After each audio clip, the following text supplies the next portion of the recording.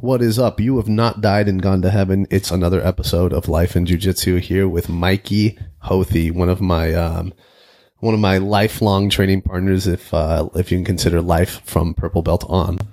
So you actually train in one of the great shark tanks of MMA and jiu-jitsu over at the Nick Diaz Academy. You how often are you able to get a roll in with Crone or Nick or Nate? Is that a thing? Yeah, I mean, Crone's his main gym's down in LA. Okay. And so I've had the opportunity. So he's been getting ready for fights, and I've had the opportunity to train with him for weeks at a time, and it's a really humbling experience. Is he that good? Oh yeah, yeah. Fuck. Yeah. So it's been a long time since I've felt like a white belt, but there have been times when I've rolled with Crone where I've just been getting tossed around, and sometimes I'll have my good days, but he's got a killer guillotine, and he's got a lot of wisdom to impart. And so I've even started to do some of his breathing techniques and to try to work his game into my own, because it's so different from because at our gym, you got a lot of long, lankier guys, Got it. Yeah. But I've had the opportunity to train with Nick and Nate regularly, Nate especially. He's at the gym. I think he splits his time now between Stockton and Vegas.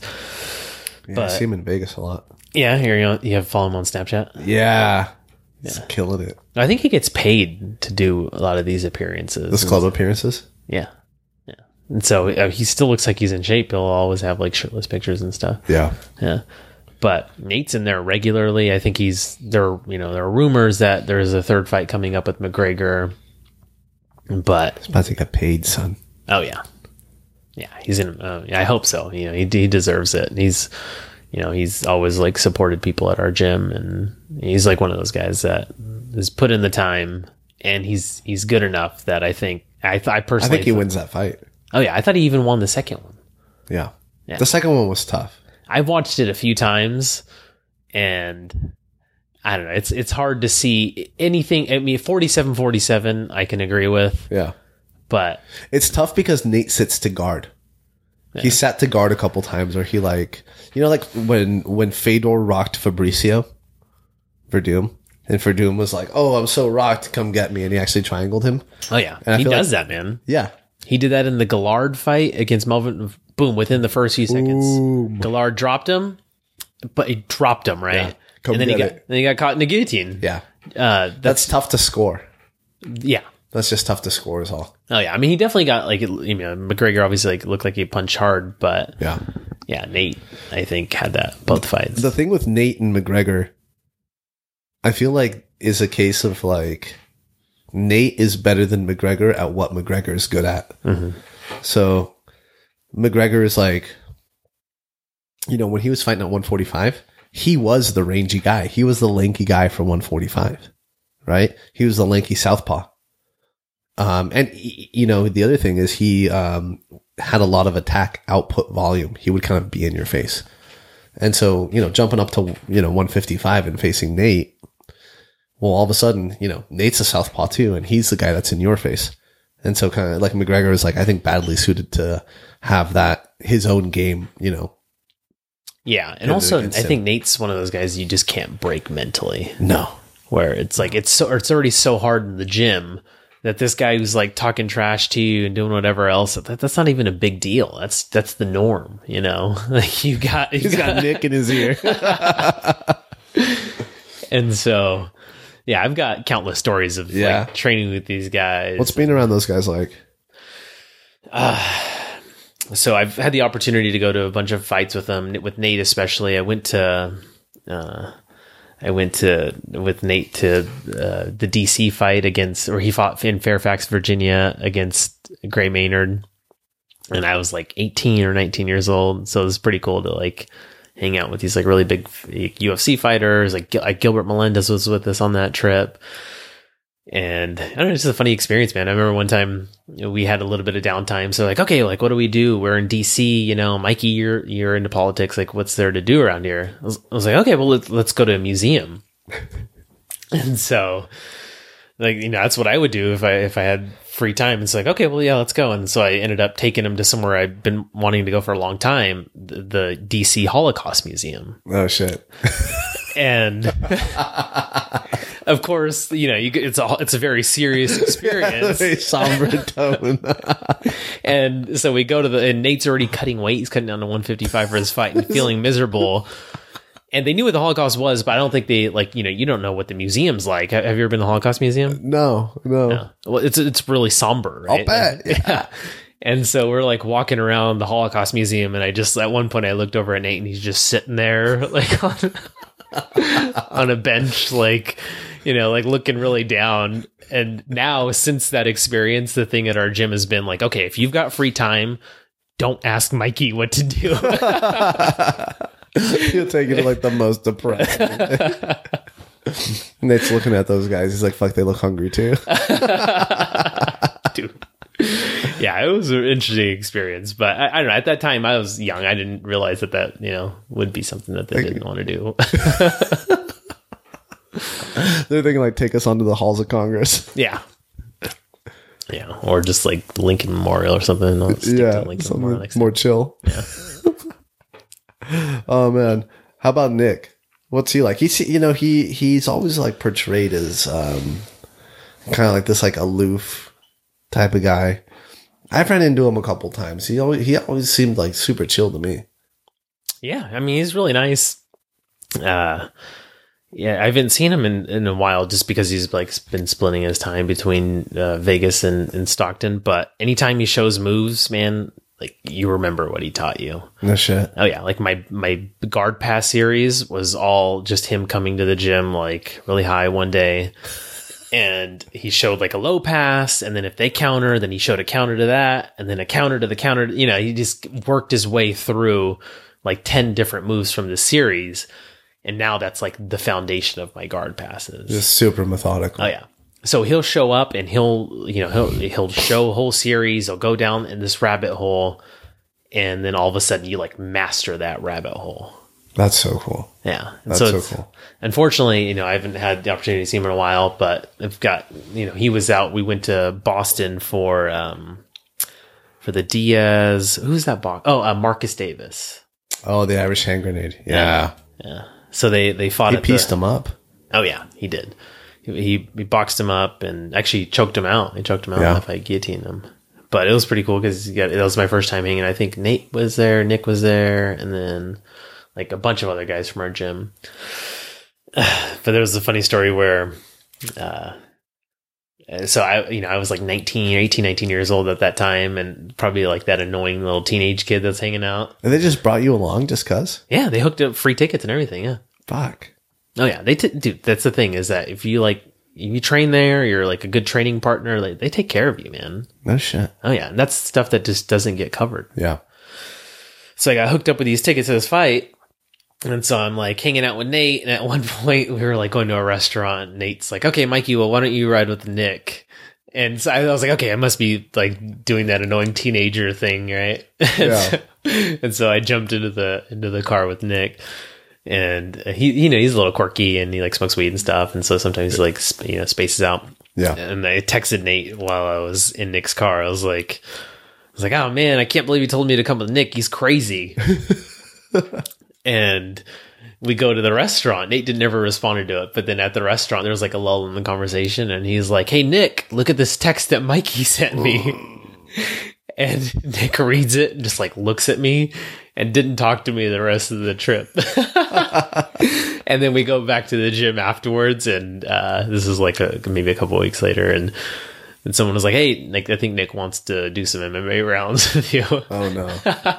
Oh no. Yeah, so I did some MMA rounds with him, and I was humbled, but he was pretty nice. He went easy, I hope. Oh yeah, he did. He yeah. He was really nice during it. But there was definitely a like, "Hey man, this is my gym.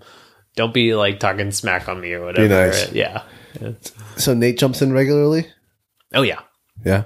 Yeah, daily, man. Fuck, really? Yeah, the day that you were there, he just wasn't there. Yeah, he just had. Yeah, maybe he was out of town. He's got a lot more appearances nowadays, but on any given day you show up, he'll train, man.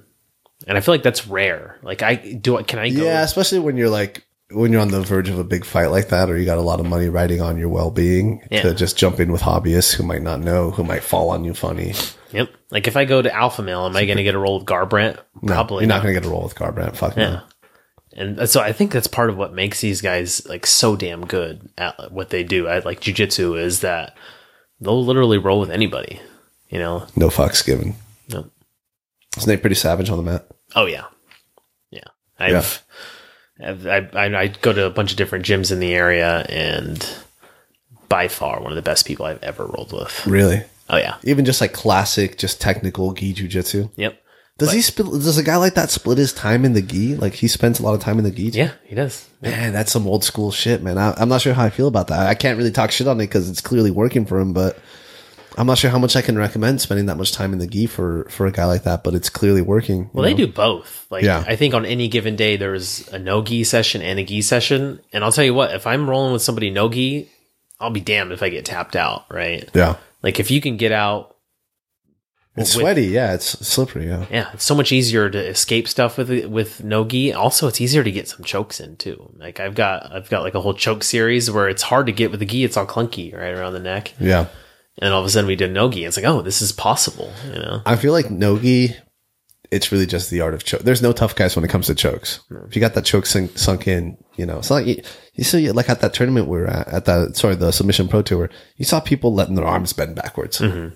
You know, not the case with the neck. Yeah. You know, you hang on to the neck and it's like this big it's like this big fire hydrant, and wherever they move, you can move with it, you know. So yeah, I mean, that's just my view on it. Like, I feel like no-gi is really just the art of chokes. Oh yeah. So arm drags and chokes and leg locks. So that third fight's going to happen? I don't know for sure. There are rumors that they do it in December. If it does happen, are you going to go with him again? Are you going to go with him? Because you missed the second fight. Yeah. You had the opportunity to go to be part of the entourage. Well, sometimes it's harder. So the fights that I would go to, like I'd go to like Boston or DC. But the thing is when they're in Vegas, like everybody goes.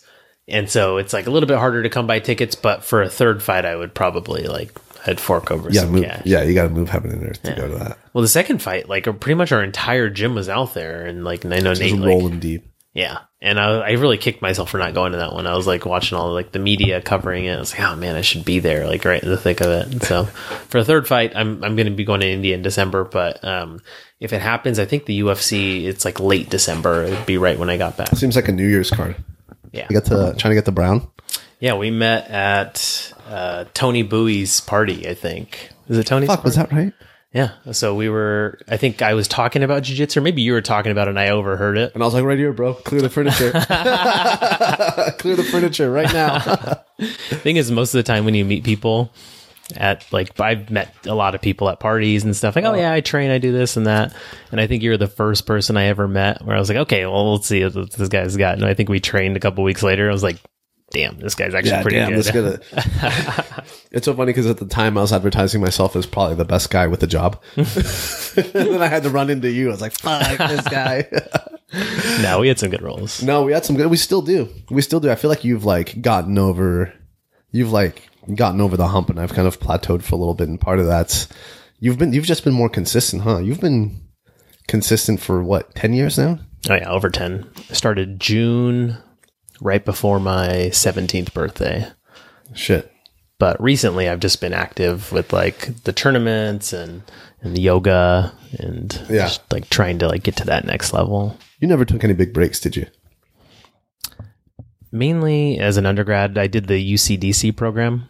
Okay. Where you intern on Capitol Hill. And so while I was out there for 4 or 5 months. And during that time, I probably trained 4 or 5 times. But other than that, it's been pretty consistent. Once a month honestly, even that's not bad, as opposed to, in those 6 months, you get six good rolls in and keeps the body from atrophying, as opposed to just go 6 months without rolling and see how you feel coming back. Yeah. I just did probably a good 6 months without rolling. You saw, I've calmed down a little bit, but you saw I got real into the weightlifting. I got really heavy into the weightlifting. I was doing meathead type of shit. I was doing the weighted vest pull-ups and the weighted vest dips, power cleans, deadlifts, squats. I was going probably 5 times a week and then twice a week to jits, and not particularly helpful for the grappling. I just wanted to like look buff, but yeah, those extended breaks are killer. Cause now I'm like trying to find that spark and that talent that I felt like I had. Right. And you just kind of kept chugging along. You just kind of kept slowly chugging along. Right. It's been 10 years for you now. Yeah, sometimes I think it helps to step away from just like the pure jiu-jitsu, and something like weightlifting maybe would help with your style. Yeah. Like, if you get caught in a triangle or something and you want to do like a smash pass, boom, just posture up and yeah. Well, I got caught in a triangle about 2 weeks ago. Couldn't deadlift your way out of it. Shiloh, if you're out there, I'm gonna have to have you on, brother. He's the nicest dude. For folks listening that might not be up to date on the whole story, I signed up for the Submission Pro Tours submission only super fight event. It was actually kind of cool, like for the jiu-jitsu community, right? In Sacramento, you should have been on that card. I thought about it. Really? Yeah, but the weight that I think you approached me about 188 and I'm like 170 right now. God, you're lean. Good for you, man. Yeah, so I stepped into competition. Honestly, not to diminish my opponent's accomplishment because he got me fair and square. I was not prepared. My heart wasn't in it. I just saw online that my coach Dustin lost by an advantage to a guy that pulled guard on him and was like inverted the whole time. I'm just like, fuck, man. That was his first match? Yeah. He was out in he traveled to New York for that. Oh. So he traveled to New York from the West Coast, pay for the tournament, pay for the plane, pay for the room. And you get the competition and someone fucking flops down to their butt and inverts on you. You're like, oh my God, I don't want to be the best in the world at this, Nonetheless, I don't know. I felt like I wanted to compete. So I stepped in and I got triangled and I tried to deadlift out of that and I could not. So, I'm still trying to figure it out. I'm still trying to figure out like what the balance is, one thing that you do is yoga, right? How's that helped? So for a while, I felt like I was plateauing as a brown belt. It's like you show up at the gym, you do the same moves over and over again. You tap the same people out, but like I've questioned that sometimes like, okay, how much did I actually like learn in this practice? And so I think I just was a little bit bored of it for a while. And in January, I had this like breakup. I had all this extra energy and time. And so it was my New Year's resolution to do yoga. There's a yoga studio right down the street from my place. And I've been hitting it probably like 4 to 6 days a week. Oh my God. Yeah. All year from January up into what month? In addition to jiu-jitsu. Mm-hmm. And the main thing it's helped with is they have this thing called Wu Jai breath. So you breathe in your nose and you breathe out your nose, but you like constrict your throat as you're breathing out. So it almost like, it's like you're like firing up an engine or something. And I have this. You can feel it? Oh yeah. Yeah. Now you can feel it throughout your body, but also I monitor my heart rate pretty regularly. And when I do this Wu Jai breath, it actually like it keeps you calm. And so I actually brought this over to my jiu-jitsu game where I'll be like in a choke or something, or maybe I'm just really exhausted because it's like a really intense back and forth and expended a lot of energy. And I'll start doing the Wu Jai breath. I'll just keep it going, and I'm able to like. I think I saw you do that at work one time. I do it everywhere, man. You're dealing with a constituent. Yeah, no. So I do the breath, and then also just flexibility. Like I've gotten ridiculously flexible.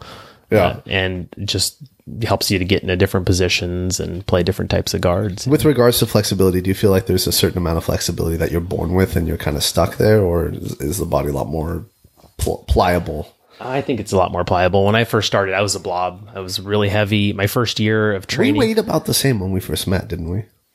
I was like 190. Yeah, I was a little bit lighter too. I ballooned up to like 215 at one point. Yeah, you got big, but you got some muscle on you too now. Yeah, so. Yeah. I got biggest over summer, and now I'm trying to figure it out. I think I might go back to big. Fuck it. It's not like jits isn't going to be a career for me. Mm-hmm. I think I might just go back to just because I didn't even do any supplements. I wasn't even doing any. Just like protein, just protein, just beef, and honestly salmon. You get like 2 big fillets. When you came over and I made that salmon, that was good. I'll have like 2 of those servings a day. like right after weightlifting. I don't think it's good for you. Isn't it supposed to be like mercury? I don't care. I don't. You know who has a sensitivity to that? Haley is very. She's very sensitive about what she eats because she's. I think women are in better tune with their body. Honestly, you know, I remember being in college, and you know, we had kind of a clique that we hung out with, and the girls would always be like, "Oh, I'm not feeling too well. I'm going to listen to my body." What a reasonable thing to do. Whereas if it was Friday night in college, there'd have to be a bullet wound through my gut to keep me from going out, you know, just no notion of listening to my body.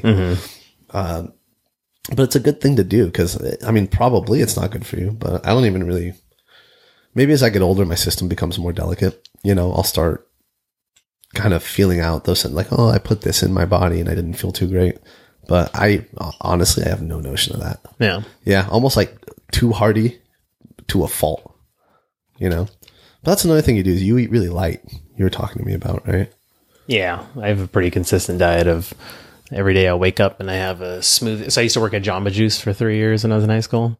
So I've got tons of different smoothie recipes and I start every day with an acai bowl or a protein smoothie. And then for lunch, I'll have salad or sushi. I'll go home in the evening and have some yogurt with fruit. And then before I go to sleep, some vegetable juice. That's it? That's it. Unless if people come and visit me from I had cousins over last night. So, you know, I'll splurge here and there. But it's on a standard day, that's my diet. Haley was just showing me this. That's probably why you look so good. Haley was just showing me this. This study that they basically kept these monkeys on a really lean diet and they had a control group of monkeys that were, you know, not. And the monkeys that were on the lean diet, were verifiably aging at a much slower rate. Oh, that's interesting. Yeah. That process of digesting and, you know, putting the food away and then storing, clearing everything out is essentially inflammatory and it kind of makes your cells divide and, you know, it's akin to aging, you know, so I should start doing something like that. There's a really good Netflix documentary called Fat, Sick, and Nearly Dead. Oh my God. I'm not that bad. No. You're not. But it's interesting because it's how I first got into juicing, into drinking vegetable juices. Basically, this guy is over 250 pounds, never works out, has diabetes, a bunch of other ailments. Every day he takes pills. And then he hears about this 10-day juice cleanse where for breakfast, lunch, and dinner all day, every day, he's just drinking vegetable and fruit juice. And over the course of the 10 days, he feels a lot better and decides to extend it for 60 days and ends up losing a ton of weight. He kicks most of the meds that he's on and just gets really healthy. And apparently after the documentary aired, he gained weight again. He went back. Yeah, he did. But then they had a second version of it, Fat, Sick, and Nearly Dead 2, which I also watched, and he did it again. Really? But I don't know, it just was an interesting thing to watch. And so I decided to start doing it. And I don't know, it's a pretty important part of my diet now. You look great. I mean, I'm sure you feel great. Yeah. So, you know, it's so funny because you're just such a caricature of the long Indian guy. Did you but this is kind of a recent thing for you, the yoga and the eating line. That wasn't sort of how you conceptualized yourself. You just kind of went for it gradually over time. Yeah. Well, actually, I used to always be really overweight when I was in high school. I was over 200 pounds. I was much shorter. I'm 6'3" right now. And I was 5'7", 5'8", over 200 pounds. And oh my God. I just decided, I don't know, I was always trying to do dieting and eat salads, and I'd last a few weeks. And then all of a sudden I'd fall off the wagon. And so one day I just decided, I found jujitsu. I had this experience. I started training jujitsu, and I realized if I had pizza or unhealthy food or whatever, I'd go to jujitsu and get beat up, or I'd just feel shit. Yeah. Right? And have a stomach ache or whatever else. And so I was okay, well, I guess I got to start eating healthy. And it was a slow build, but over 10 years, I eventually got my diet to a point right now where I think it's, you practice and figure out like best practices. Yeah. What got you into jits? You wrestled, didn't you? I remember one time you were getting the best of me on the ground. And I was like, all right, standing, motherfucker. And I was like, fine, I'm gonna blast this guy. I'm gonna blast double this guy and get my revenge. And like, I wasn't successful there either. So, and you're like, oh yeah, I wrestled too. Yeah, I wrestled for 4 years, but before I even did any of that, I had this experience in high school where I was really overweight and I was getting picked on by this guy who I guess his dad, they used to say his dad was like a fighter. I won't say his name, but let's just call him Brett. Like, okay. Yeah. Like, is Brett actually his name? No. No.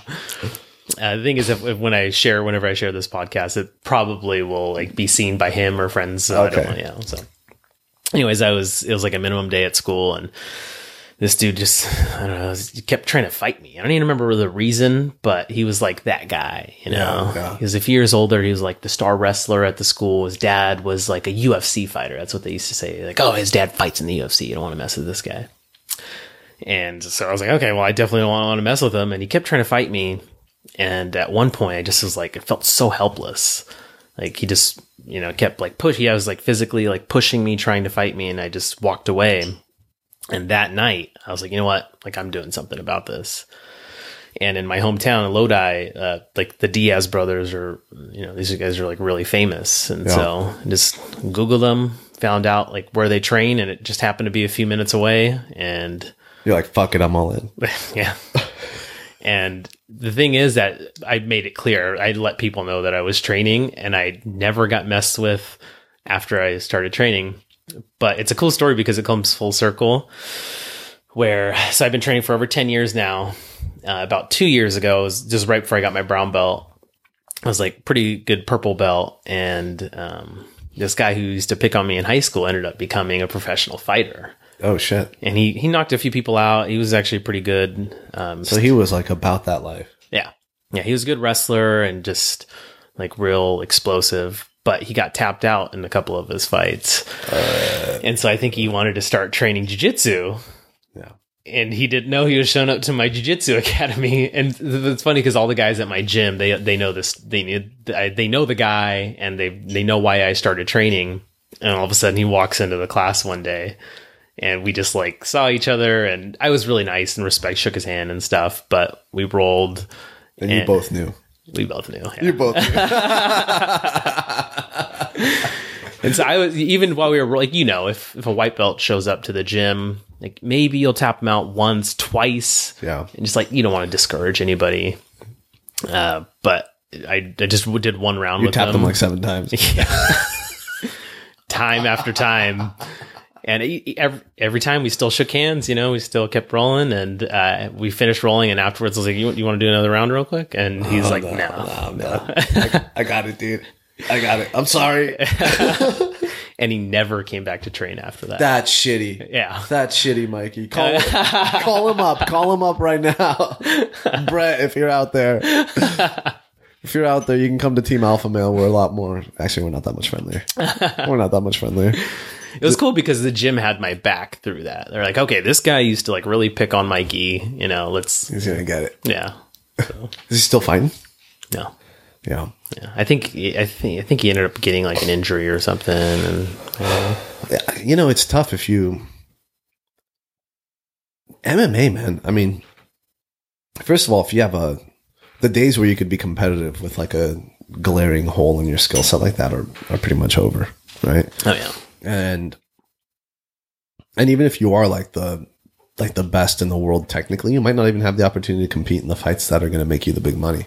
It's the hurt business. They call it the hurt business for a reason, And when you're done with it, you realize, or you can realize, I'm thankful not to, but you can realize like, shit, I gave it my late teen years and my 20s when I should have been, getting my education, networking, setting myself up for like a gainful, for gainful employment and for the rest of my life. And so you see a lot of these, like, it's just a tough arc to have to go through and to watch friends go through, where you see people coming out the other end of it in their mid 30s, no education, didn't set themselves up, didn't network in the sectors of society that they needed to because they're spending all day at the gym. And it's like, well, shit, what now? Maybe I'll coach, you know?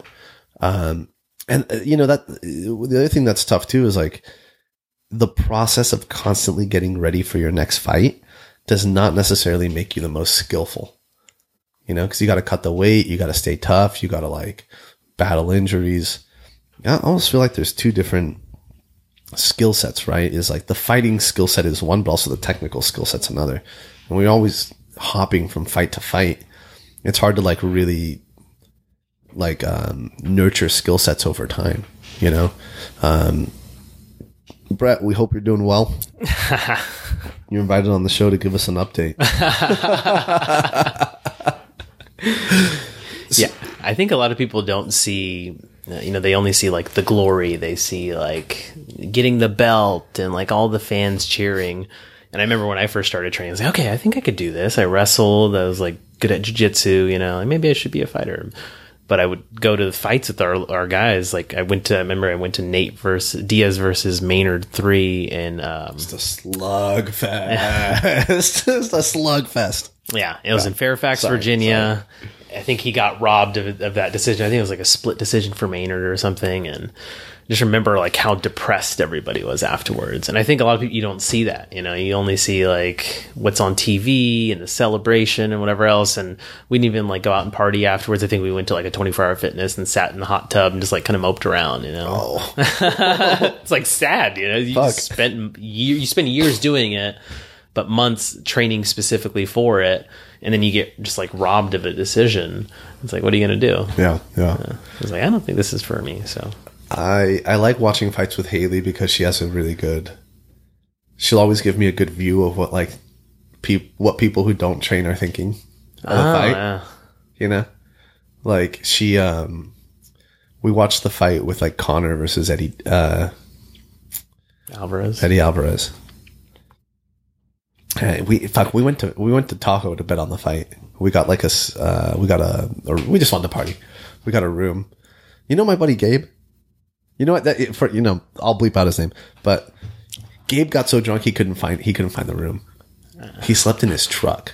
Is that the blue belt, boogie blue belt? Yeah. Okay. Yeah. He slept in his truck. It was like December or something. He got too drunk he couldn't find it. I mean, it was a party. There was like a crew of 5 of us. And Haley and I had split up like we'd split like $200 and we were just like betting on the fights up and down the card. I didn't get one right. Like you bet on Alvarez? Oh, dude, I bet on Alvarez and I bet all the way up and down the card. You know, $20 here, $10 there, just to kind of keep it fun. I didn't get a single fucking fight wrong, right? You know, she got them all right. Oh, that's interesting. Yeah, MMA's so wild to predict like that, you know? Oh, yeah. So Eddie and Connor are up and I'm like juiced. You know? I'm like ready for this fight. And, you know, Connor does what Connor did to Eddie. And Haley was like, oh, that Eddie Alvarez guy must not be that good. I'm like, she's like, he sucks. I can't believe they had him fighting. She's like, he's a professional fighter? It's like, wow, they have him fight like some guy off this. She's like, no, baby, like that guy, that's all he does. She's like, well, he looks like he sucks. And then I went out and I got tapped out by Shiloh Baca in like 40 seconds. I was like, now I know what she's thinking. I don't know what she's thinking. I suck. It's funny, man. It's all perspective. You get, you know, Eddie Alvarez versus anybody else in the world. Competitive fight. Even beyond competitive, he'll wreck them. You know, he wrecks most people on the planet. Yeah. Right. And then you put him up against someone who's like a little bit better than him, and he looks like a white belt. So that's so crazy, right? That's so crazy. So you know, just to give folks a proper introduction, 20 minutes in, you train over at the Diaz Academy. And I think just to describe the region to folks, you know, we're based out of Sacramento. The main academy here in Sacramento with regards to, you know, the MMA landscape is Team Alpha Male. And then you guys are just like 40 minutes south. What I think is really interesting is just how different the two academies are, being, I mean, really just 40 minutes away from each other, but they're worlds apart, right? They're worlds apart. I feel like Alpha Male is kind of dominated by the wrestlers, smaller guys. It's a growing camp, right? We just got that new gym. You've been there. It's gorgeous. I haven't been there yet. You haven't been there yet? Oh, you got to come in for an open mat. But there's also this kind of like this pipeline talent, right? Josh Emmett, Andre Feely, Cody Garbrandt. Amir's actually fighting tonight. Oh, where? McClellan. Let me know if you want to go. We're going to go. I'm down. What time? Yeah, probably around 7 or 8. So, but you guys, the Nick Diaz Academy is just kind of like Nick and Nate, and I'm sure there's a few other fighters, but that's kind of what they're known for, right? And also just stylistically different too, right? It's like, we're like wrestle box over at Alpha Male versus like really and let's be honest about the boxing at Alpha Male. It's kind of like jab and grab. Jab and grab into the clinch and take, which there's something to be said for, but, very proper boxing over at the Diaz Academy, very proper jiu-jitsu, right? Like, it almost seems like the viewpoint for it is like, let's just get really good at these different arts and it'll come together. Mm-hmm. Where I feel like at Alpha Male, maybe there's more of an approach of like, no, let's jab and grab and like kind of, more of a blended approach. But like the Diaz brothers, I feel like either one of those guys could just box or would be competitive just at jiu-jitsu. They're so good. Yeah, it's definitely jiu-jitsu boxing focused, but nowadays they've added some, like they've got a really legit judo class on Wednesdays. Nick Saldivar, Nick, if you're listening, he's like a black belt. He's actually a really good wrestler as well. I don't remember what his credentials are, but he's pretty distinguished within like wrestling, and so he teaches judo, and they also have full-time wrestling classes, and they have like. They've diversified even beyond. So we've got an interesting stable of fighters. I think some of them you probably have heard of, some not. But there are a few guys coming up who I think within the next few years you'll hear more about. Really? Yeah. You ever step in and take an amateur MMA fight? I never have. No. I'll help. I've helped. I've like put gloves on and jumped in the cage with people just to help with like training and stuff. But if they is that on the bucket list, even just for a bucket list item, or probably not? No, I got over that. It's not for me, man. I feel like everyone has their talents, and for me, it's just like even my jiu-jitsu. I'm kind of like laid back, and I let like the fight come to me. But I've got other things going on. I feel like you can't do it with just one foot in. No. You'd have to talk to the promoter and be like, all right, give me another guy with a desk job. I'll be the desk job champion of the world. That's in my in my like kind of unfettered imagination, I kind of fantasize about putting together like the white collar championships of the world. I'm like, this is like who's the best dentist grappler in the world? Like, well, the UFC is not too far removed from that. There was a time, like a decade ago, even for some people within the last few years, where they were still working part time and just training part time and making it happen. I had a buddy who did that, Chris Cope. When we trained over at the arena MMA, he was I think he was like a paralegal at a law office or something. And he just had like the most ridiculous schedule, man. It was like 5 a.m., like conditioning on his own, 7 a.m. grappling, then 9 to 5 work. Then he'd come in for like the evening boxing, and sometimes you'd see him like hustling at lunch because he missed a workout and do some work, and then he'd like be just like sweating balls, leaving the mat and like trying to get back into like his shirt and tie. I'm just like, fuck, and like every day, that'll wear down at you. That'll wear at you, Can you explain to folks, so you and I met, working at the legislature, pretty unique place to work. Can you explain to folks what it is you do, sort of what your day to day is, and how that fits into like the broader picture of staffing an elected official? Sure. So I'm district director for Assemblymember Jim Cooper, who is on your other your politics podcast. And he represents about 500,000 people within the Sacramento region. He represents like Sacramento, Elk Grove, Galt, and Lodi, and a lot of the unincorporated area in between. So I'll do his like political campaigns and organize his like town halls, help with like press conferences and health fairs, and just work to like shape public policy. Very cool. You also act like as a surrogate for him when he can't make it to meetings. Is that right? Yeah, you'll meet with constituent groups and lobbyists and people. He represents 500,000 people. There's no way he's able to actually interact with all those people, so he has like staff to do it. Okay, so your day to day is like 9 to 5 at the desk the whole time, or you're kind of out meeting with groups? There was a picture of you that went semi-viral when you presented Nate Diaz with that resolution. Yeah, so a lot of it is just being out in the community, and sometimes people do exceptional things, people you represent. And so the gym that I'm from is in my hometown of Lodi, which Assemblymember Cooper represents. So we had talked about giving Nate a resolution for a long time, just because I know there's a certain way he's portrayed in the UFC and in the media, but he still teaches jiu-jitsu, and he's actually kind of a wonderful guy from what I hear. Oh yeah, no, absolutely. I think if this isn't a thing yet, but I think if people who have trained with him for the last few years were interviewed, you'd hear a completely different story. Really? I have stories where, there were times where I couldn't afford even training at the gym, and they'd be like, okay, we'll just come in early and like mop the mats and you're good to go. No shit. Yeah. There were a few years where I never even had to buy a gi, because they were just like, here. They're like, okay, this guy is clearly dedicated. He can't afford like a bunch of nice stuff based off of his gi being all like tattered or whatever. There was one time where Lucky Gi, they did a Diaz Brothers version of their gi, and he gave the gym a bunch, and they just like they're like, here, take a bunch of gis. You're always here, No shit. Yeah. And stuff like that just doesn't get covered. Yeah. That's not a story. Yeah. So Nate, he's always been really active in the community and well deserving of recognition. And so after the McGregor fight, we're like, okay, well, let's bring him to the Capitol. Assemblymember Cooper, honor him on the floor of the assembly. It's like a really rare thing, as you know. Yeah. What was the reaction from him like? He was like, yeah, let's do it. Yeah.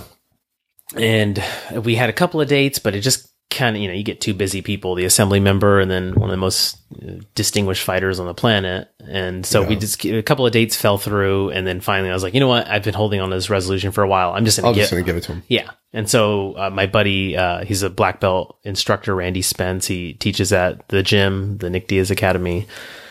And he just took a picture and he posted it on his, I think it's just on his like personal Facebook or something. And yeah, that's what went viral. I think the UFC shared it. And then the next day our office was getting bombarded with interview requests from like all these MMA organizations. No shit.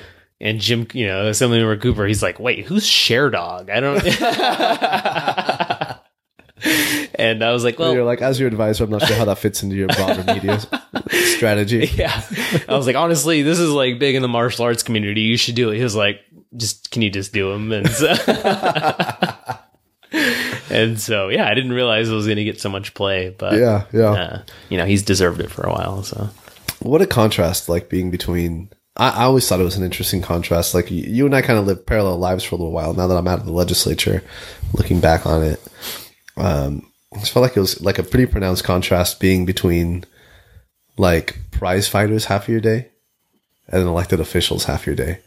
Cause like the prize fighters, their job is kind of to be like the most outrageous person that they can be so they can say something to get that headline, to get that fight, to cash that check. I mean, Connor, right? Being the model. Whereas like the elected official, kind of exactly the opposite of that. Oh yeah, I've shown up to work, so you wear a suit and tie to work every day, and I've shown up with like fat lips and black eyes. And just 2 weeks ago, I injured my neck, so I was like walking around like an owl.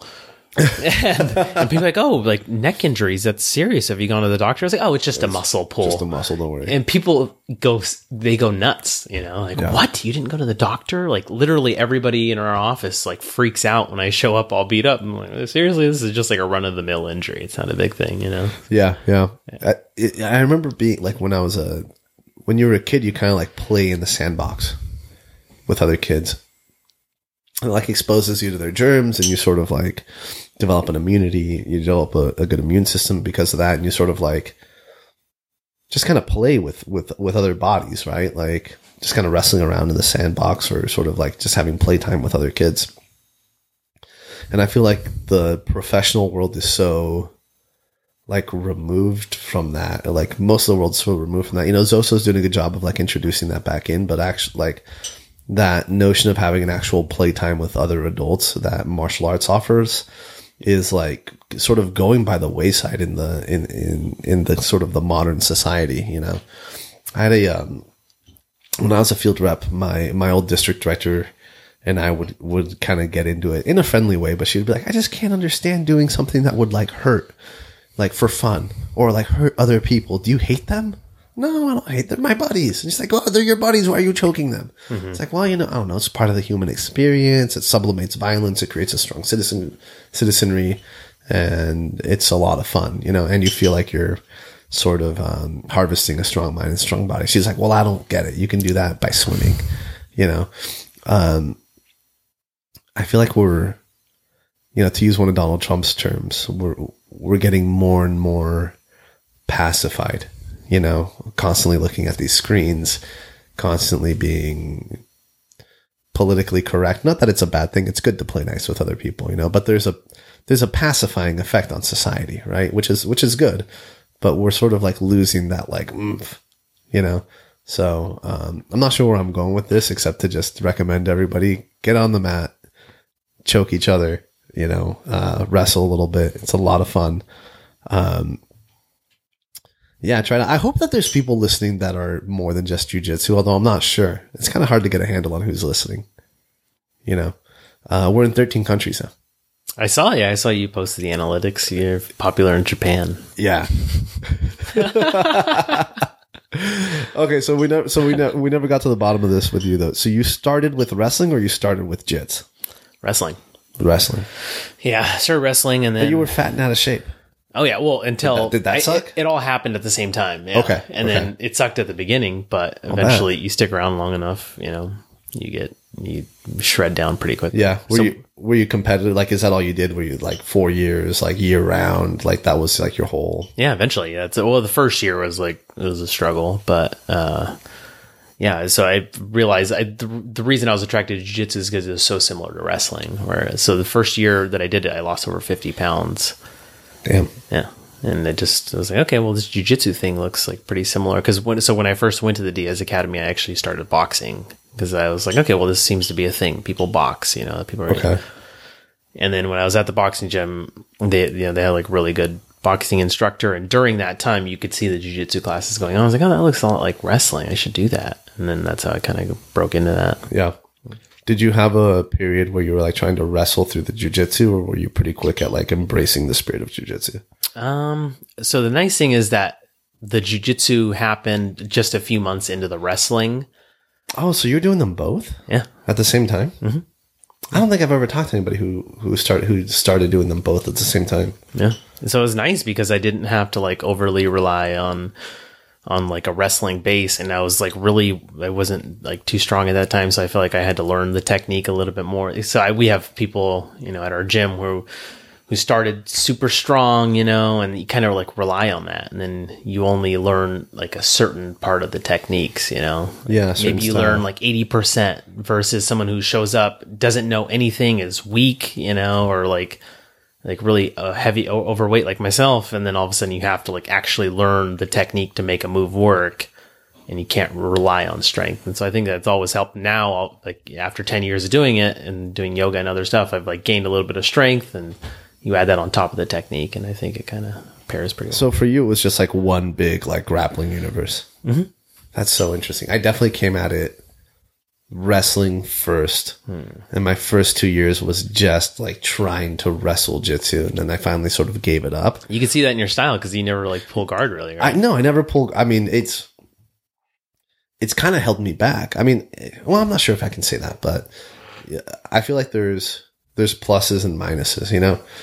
Maybe I should start pulling guard because I feel like my guard's actually pretty good, but I just can't like mentally get myself to do it, you know. But I definitely had this like conceptualization of the world, kind of like there's wrestling and there's jujitsu, and they're kind of similar in ways that I don't understand. And then as I did it longer, I realized that they're kind of like, it's almost like what people say about borders or imaginary lines, you know, like, I have this like broader theory of martial arts that the martial art is kind of defined by the rule set.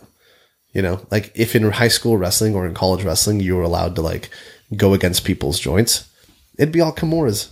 It'd be all Kimura. You know what I mean? The thing is, I did it a little bit, but that was before it was really popularized, I feel like. So you could get away with it. Like I used to do, the anaconda choke? Yeah. I pinned people with the anaconda. You'd get like the arm and the head and then like roll them, and get points off of that for like a near pinfall. And at that time, a lot of people just didn't know that was jiu-jitsu. This was like, 2006, 2007? And you're like putting people out. Accidentally, yeah. Oh, shit. Yeah. Because, obviously you can't choke somebody in wrestling, but there are some moves where it's like, is this guy getting choked? No, I don't think so, Yeah, yeah. Well, I think there's some weird rule where, like, maybe it's like you can choke them if it's a pinning combination. Oh, that's something like that. Like, if they're, like, turtled up, you can't just head and arm them, or you can't just guillotine them. But I think... and I could be wrong about this, but I think I heard something where it's like, if they're on their back and you're trying to pin them, then you can choke them because it's like they would have the option of just going to their back to get out of it. Interesting. Yeah. So I'm trying to get the exclusive here for the podcast. You're clearly, like your job is to go out and meet people in town. So I can't think, and you're affable, right? And is elected office ever in your future? Is that something that you're interested in, or maybe someday? It's just not a burning desire. Yeah. Right now, I'm trying to just train as much as I can, and like win big tournaments. U.S. Open's coming up on November 3rd, I think, and so you gonna do that? Oh yeah. I'm trying to compete at 167s for the U.S. Open. Oh my god, dude! Yeah, well, I'm 170 right now. Yeah, but 167 in the gi. Yeah. But I got some fat to lose. I got a little bit on my... What does your gi weigh? Like 4 pounds? Yeah, about. Yeah. So elected office, perhaps, but like I just have other priorities at this time. Yeah. When you've talked pretty clearly about wanting to show your skill set in competition, and maybe get that black belt whether it comes or not. So you're competing like once or twice a month right now? Not even. So I did the Jiu-Jitsu World League just a few weeks ago, and I got a gold in the absolute. And then I did, what did I do before that? Oh, I did, the BJJ tour out in Santa Cruz. These are the same people that run like the US Open and other big tournaments. And so I got second in my weight division and second in the absolute for that. So if I win the U.S. Open, I think that'd be the biggest tournament that I've won, and then Worlds is obviously after that. So I feel like this is my best chance to win some of these like really big tournaments. Yeah. So when you go, is it you just go by yourself, or is there usually like a crew from your gym? Or how does it work? We roll deep. Yeah. So do you really? Yeah, the Jiu-Jitsu World League, it was pretty cool, man. I had like Caesar and Randy Spence. He's the head instructor at the Stockton, the Nick Diaz Academy, like in my corner, and just having them there. That's awesome. That's like a huge psychological advantage, versus like my opponent. He's got his girlfriend like sitting there recording in his corner. It's like I got literally the best. Andy. Yeah.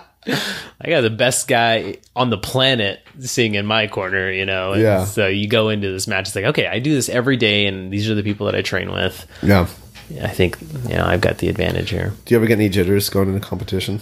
Oh, yeah. You're so used to it, though, right? You've done it for so long. Yeah, I've competed quite a bit, but I think just like staying active and on the circuit helps. But I think jitters, I think that's a good thing. It helps to like prepare. I remember I would just like visualize myself in these matches as I'm running. I'd do like laps around the Capitol building, running 3 miles, 4 miles every day, and I would just imagine myself in a chokehold with just a few seconds left, And it helps. I've been running some fast miles as a result. Really? Just like imagining myself in these different situations. Man, you're on the vision quest. Yeah. How about the big like Brad Nate, like the IBJJF tournaments, or like the submission only like super fights? Does that call your attention at all? Or yeah. So I'm definitely going to be doing Worlds coming up. I think Gi Worlds I think that's in March. So I'm looking at that. I did purple belt. I've done Worlds twice before. They used to not have a white belt division for Worlds when I was a white belt. And so as a white belt, I competed as a blue belt. No shit. And I won my first match, and then I think I lost by advantage in my second match. Yeah. Gotta keep talking. I'm gonna get some more wine. Okay. And so you're getting going for a white. Can you refill me? Yeah, absolutely. And then I did the. I made a rosé. Nice. Oh shit. Here. Sorry. No, it's all good. I got enough.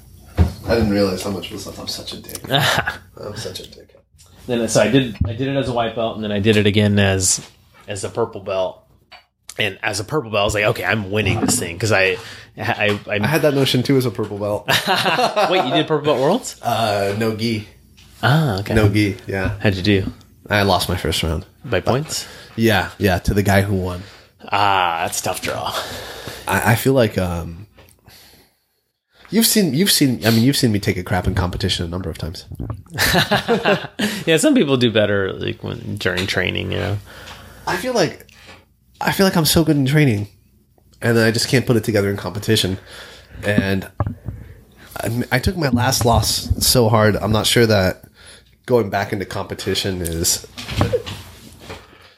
gonna do it if I'm not like ready for it. You know what I mean? And I'm not sure that it would like it do anything but make me fall out of love with jiu-jitsu if I just go and keep losing. You know what I mean? I think it's hard to do a competition where you have one match. Say you go in, you lose by advantage or whatever, and it's like, oh, well, I guess I have no opportunity to redeem myself. Versus if you go in and you do your own weight division, okay, you lost. All right, well, I'm going to sign up for the absolute division. I'm going to sign up for no gi. I'm going to sign up. There are so many other avenues to go. And I've had so many tournaments where I've showed up, boom, lost the first match in my weight division. And this actually just happened at the Jiu-Jitsu World League where I lost to this guy. It was a 4-4 advantage. Yeah. And I was like, okay, well, I'm going to do the absolute. Boom, face him again in the absolute. And I tapped him out, you know? No shit. And I walked away feeling like a winner, even though I lost by advantage. It's like, who really thinks that's a loss? Nobody, right? Right. Yeah. And so that's the nice thing about tournaments versus just having some sort of super fight. So you were asking earlier about like super fights. Yeah. It's like, oh, well, you know, no opportunity for redemption. Yeah. At some point, I might get to the point where it's like, okay, I only want to do. You should do it, man.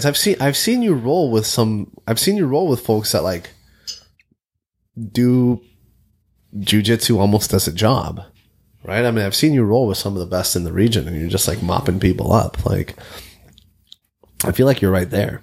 Yeah, that's the advantage of going to like a really legit school. Like, so I'm brown belt under Caesar, and at Caesar's gym, like literally you roll daily with some of the best people on the planet. Like, yeah. And so we've got like Randy Spence. You met Randy when he came down. You were going to war with him. Yeah, well, he's good. The balls guy, right? And he's a lot lighter too. He's only like 140, 150 pounds. And it's funny, you go to a lot of gyms and the black belt instructor won't roll with you, right? Like, kind of, yeah. So you go to school, but Randy, he's like, okay, well, good. Mikey's here. I get to like roll with him. And yeah, on any given, I saw Randy just like munching people up. Oh yeah. And that's the nice thing is you go to this. So I'll go to our gym. And on any given day, I can get tapped out by any of these guys because they're all ridiculously good. I'm struggling with that right now. What? With what? I especially since the gym moved, there's like this infusion of white belts and like blue belts, and so like I'll go. It's like disheartening, right? Mm-hmm. I don't know. I mean, I guess I do know as a concept, I know what I do to get better. You know, show up more, spend more time, eat better, whatever. Maybe drop a little bit of weight. But it's tough to ramp up when you show up to practice and it's like all white belts, a blue belt and a purple belt. Yeah. And you're just like, I definitely don't have that feeling right now. Yeah. I think every gym will you'll have those days where, okay, well, nobody good showed up today, but I'll tell you, like, we've got these killer blue. We've got this little guy, Olin, he was like the blue belt world champion. If you give him your back, I don't care what color belt you are, you're getting tapped out. We've got this other guy. We've got this guy, Victor. He started training with like Nick and Nate decades ago, right? And he's only a purple belt. Probably it could be much higher. And wait, that big guy? No, that's Rudy. He's good too. Rudy started with him too, and so people will come in and get footlocked by Victor or choked out by Rudy, and like, I got tapped out by a purple belt. That's what happened to me. It's like, don't feel bad about that because, at most other places, they'd probably be higher, but it's nice to have that, man. You go into a gym, you get tapped out. I think that's like one of the most humbling experiences. And then all of a sudden you you learn more. Yeah. Yeah. It's really, there's this like spectrum of like, I don't know how to feel, because sometimes I feel like the open mat king, and you're just like, fucking, can anybody here challenge me? But it's really just as you get better, it's harder and harder to put together a room that's going to be a challenge, so. Fuck, if the invite's still open, I gotta cruise down there to Lodi. Oh yeah, more often, I think you got to roll with Lucas too, man. Some of the guys that are, a lot of these guys, guy's a savage. Yeah, they're not like world champ. Some of them are. Randy is actually a world champ. I think Lucas probably placed at Pans, but the thing is, they're not like super active on the jiu-jitsu circuit, and so the jiu-jitsu circuit's for pussies. Sorry, you're a competitor, but I just hate competing. I'm gonna say I hate competing. I think it's stupid. Well, so most of the people in jiu-jitsu, they're active on the circuit or they're active in the UFC, right? But we've got these guys who've been training forever. Just quietly savages. Oh, yeah. So Lucas, I go to all the gyms in the region I've been to. Lucas is by far the best brown belt in the region. He's amazing. But people don't know that because he's not going to the Sacramento Open and tapping everybody out, or he's not going to all the local, he's not like active in the tournament circuit. But if you show up at our gym, okay, that's the top guy for brown belts, Yeah. And the same goes for a bunch of guys at different levels at our gym where they're just not so active. Yeah. I keep harping on this, but it's hard for me to get over. I wish there was like a way to compete in grappling that was more, I guess, I don't know, more advantageous to my particular set of skills, I guess I could even say. But I hate the pulling guard stuff. Yeah, the thing is, that's effective though, man. If you get into, if someone approaches Would you pull guard in a fight? Oh, hell yeah. You would not pull guard in a fight. I would.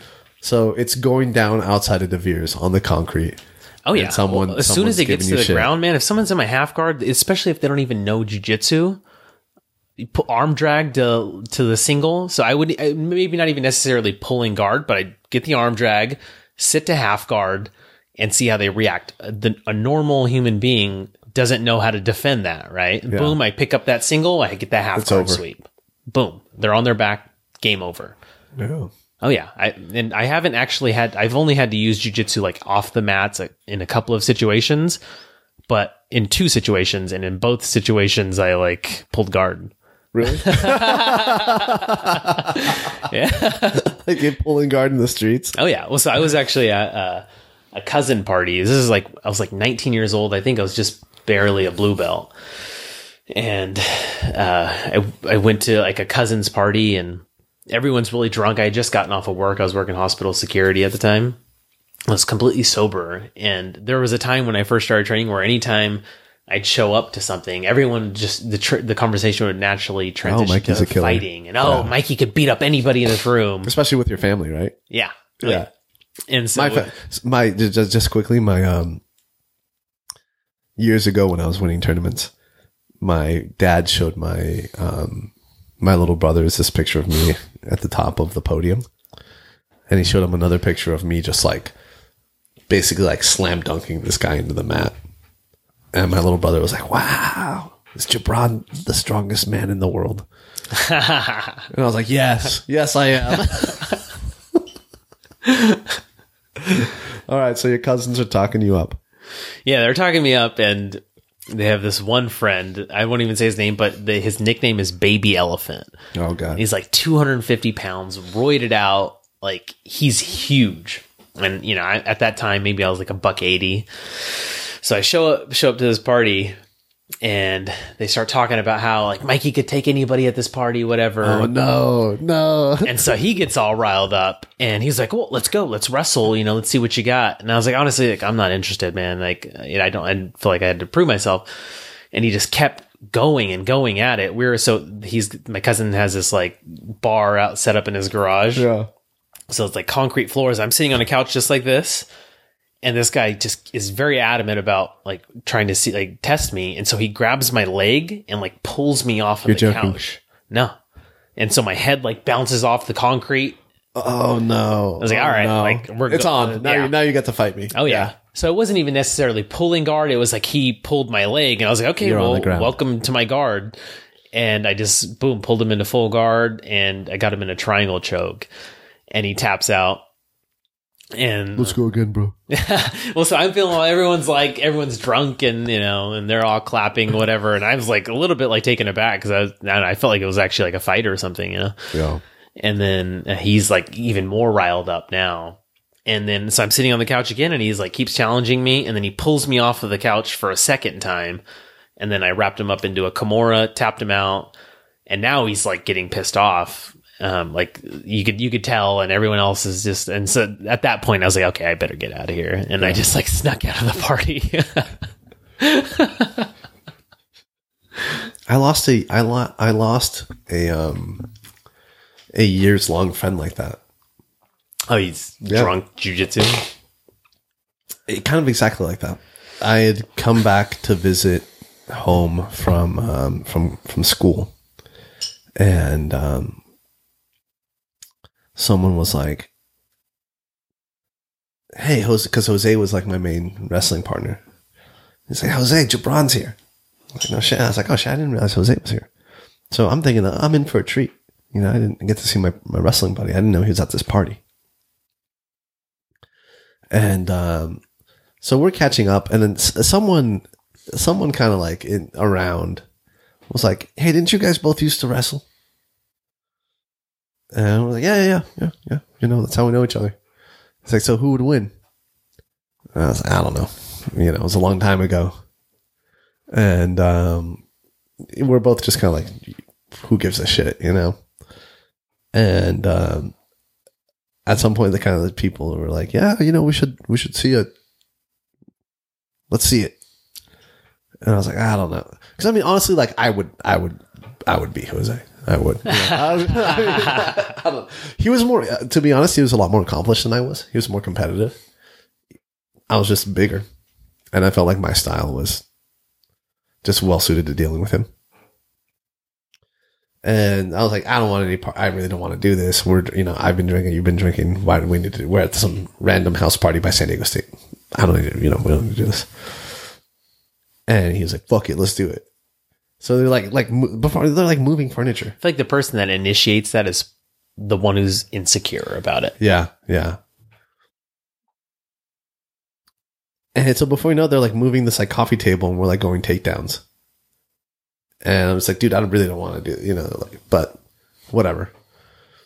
And so I take him down like 2 or 3 times in a row. I'm like, all right, are we done here? Are we done here? Are we done here? And I kind of walk away and just kind of move off to another part of the party. And then he like sneaks up behind me and like suplexes me through this coffee table. I think I heard this. Right? Yeah, and that's the end of we haven't spoken since then. Damn. Actually, he called me up. He called me up like 2 weeks later. He's like, "Hey, Jabron, so I guess that coffee table was like $200. You want to split it with me?" I was like, "No, dude. Like what? Like just a couple of weeks ago, you said he called you?" Yeah, he called me a couple of weeks later. He's like, "Yeah, so I guess the host of the house party." Well, no, he calls me weeks after the incident. He's like, "The host of the house party, I guess, are telling me that we need to like pay for the coffee table." And I was like, "All right, well, you know, you should do that. See you." And he's like, "No, dude. I mean, like, you know, you should split it with me." I'm like, "No, I'm not gonna split it with you, dude. You fucking threw me through this coffee table. What the heck, you know?" But yeah, and that's the last time I really talked to him, which is too bad because he was a good friend. But that's the thing that happens, right? It's like people start like talking up like martial arts. It's like, oh, I could beat you. So that still happens to me where people, you're at a party and you're like, "Oh, you train. Let's see who's better." No, let's not. And so my way out of it, it's like, okay, I don't want to get rug burn and get all sweaty. I'm like in nice clothes. And so my thing has just been like, okay, well, if you're willing to put some money down on it, I'll do it. Yeah. And so I was actually at a friend's party. It's been a couple of years now. And apparently like one of the guys is a really good wrestler. And so even he was like, okay, well, let's see who's better, you know? And I was like, honestly, if you want to put a couple $100 on it, I'm down to do it. Right, I'm going to need like $40 from everybody here. It's like, why else, man? I have nothing to prove to you. You know, I've been doing this long enough. Yeah. And there was a time when I was a white belt, or like even when I was a blue belt, where I was like, okay, I'll prove myself here. I don't want to show everybody I'm good, but it's like, okay, you've been around long enough, you know? Yeah. Yeah. I've been guilty of being a little hot-headed in the past, you know?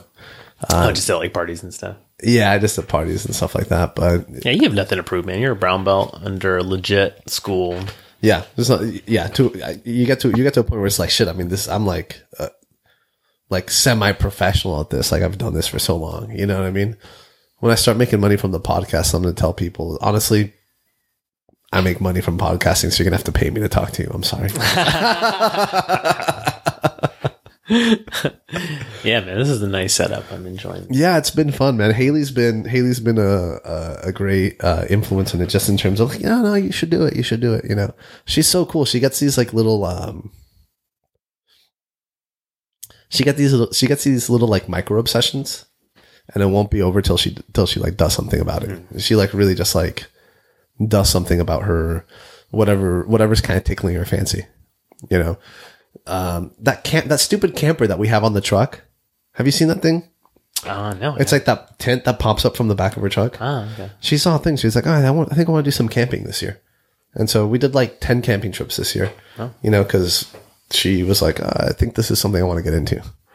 And just piece by piece, she's like you, actually. She's very methodical. You know, just like, well, I guess we'll get a camper and we'll start going. Then she just starts planning, you know.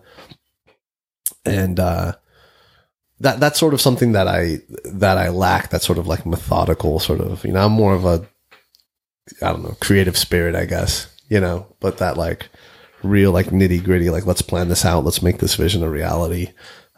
She's sort of helped to spur along the better angels of my nature, you know.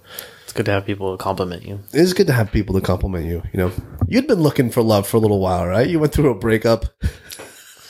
Yeah. So since January. And so yeah, just enjoying life right now. You said something to me. I'm not going to put you too much on the spot, but you said something to me that was interesting. Where you said, you feel like for the first time and it's like cool to date like an ethnic guy. Yeah. We can cut this out if you want. No. Well, I feel like there's just a renaissance, right? Specific. I'm talking to like about the Indian community, where you had a lot of people whose parents came in the 80s and 90s, like laborers. My parents are both like farm workers and like factory workers, like really tough jobs. Yeah. And then all of a sudden you have like their kids coming up and like education and like working hard.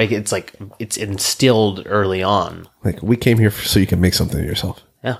Yeah. Oh yeah. And so if like for my parents, if I, you know, like some people don't have the opportunity to graduate high school, like that was beyond I was expected to graduate college. And like, if that didn't happen, there was an issue. Right. Yeah.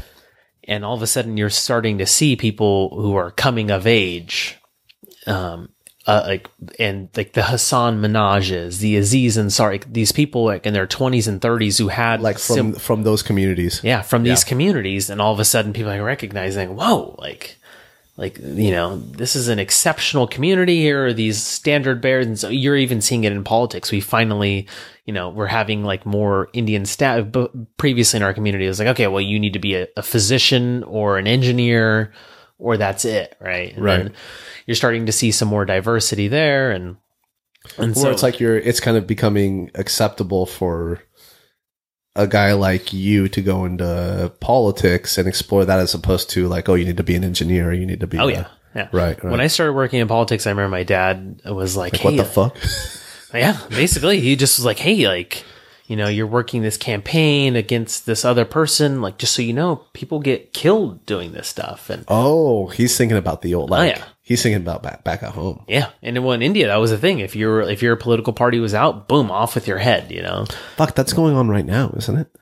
Yeah, I haven't followed Indian politics closely. Sure. My understanding is that it's a little bit better nowadays, Sure. As like the country's progressed. But so there was a 1984 Sikh genocide, and that's the reason that a lot of like people from the Sikh community, Sikhism is like a big religion, and that's my faith and the faith of like people in my family, and so that's the reason that a lot of Sikhs are in this area is because of this genocide that occurred in India in 1984. Oh my goodness.